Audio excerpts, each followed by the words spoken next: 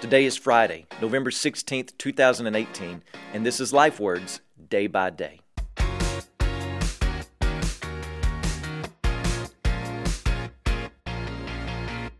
Well, we've been marching through Psalm 104 in order to get a jump start on 10,000 reasons to bless the Lord.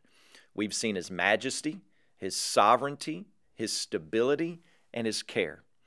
Today I want you to see one other aspect about God's care as we go into this weekend. His care is personal. The trees of the Lord are watered abundantly, the cedars of Lebanon that He planted.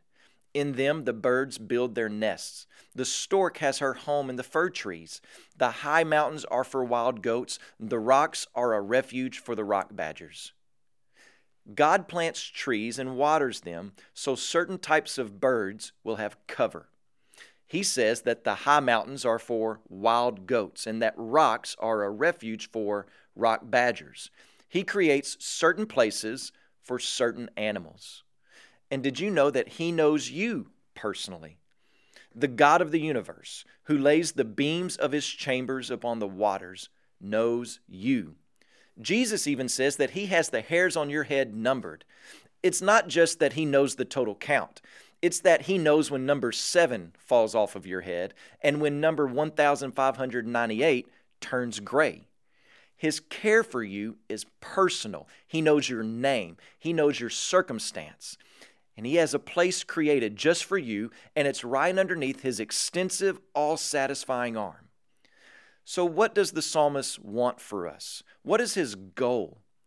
He wants us to see that there are 10,000 reasons, plus 10,000 more, to stand in awe of God and worship Him with grateful hearts. At the end of this psalm, he writes, "Let sinners be consumed from the earth, and let the wicked be no more." That kind of sounds like a poor way to end a great poem, doesn't it? But understand what the poet is saying. Those who cannot see and will not see the beauty and majesty and the strength of God serve only to excite the wrath of God. They live in mutiny against the purpose for which they were created.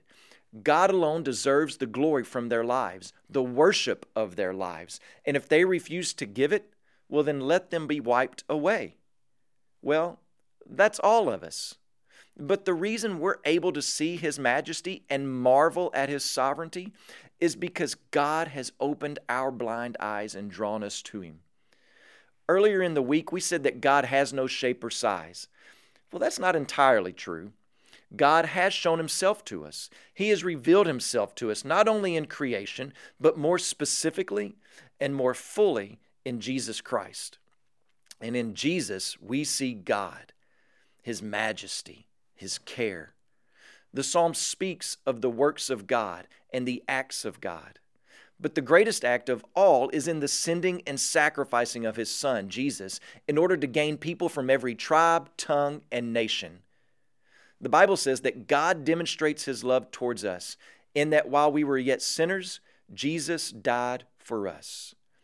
Do you see the majesty of God in sending Jesus to be the sin bearer for man's sin? Do you see your need for a sin bearer? In the cross, Jesus, the perfect God-man, dies a sinner's death and then proves He is more powerful than death by rising from the grave 3 days after having died. He proves His word is true, that He came to bear the sins of many, purchasing full forgiveness and gaining complete reconciliation with the Father, able to give new life to all that come to Jesus in repentance and faith.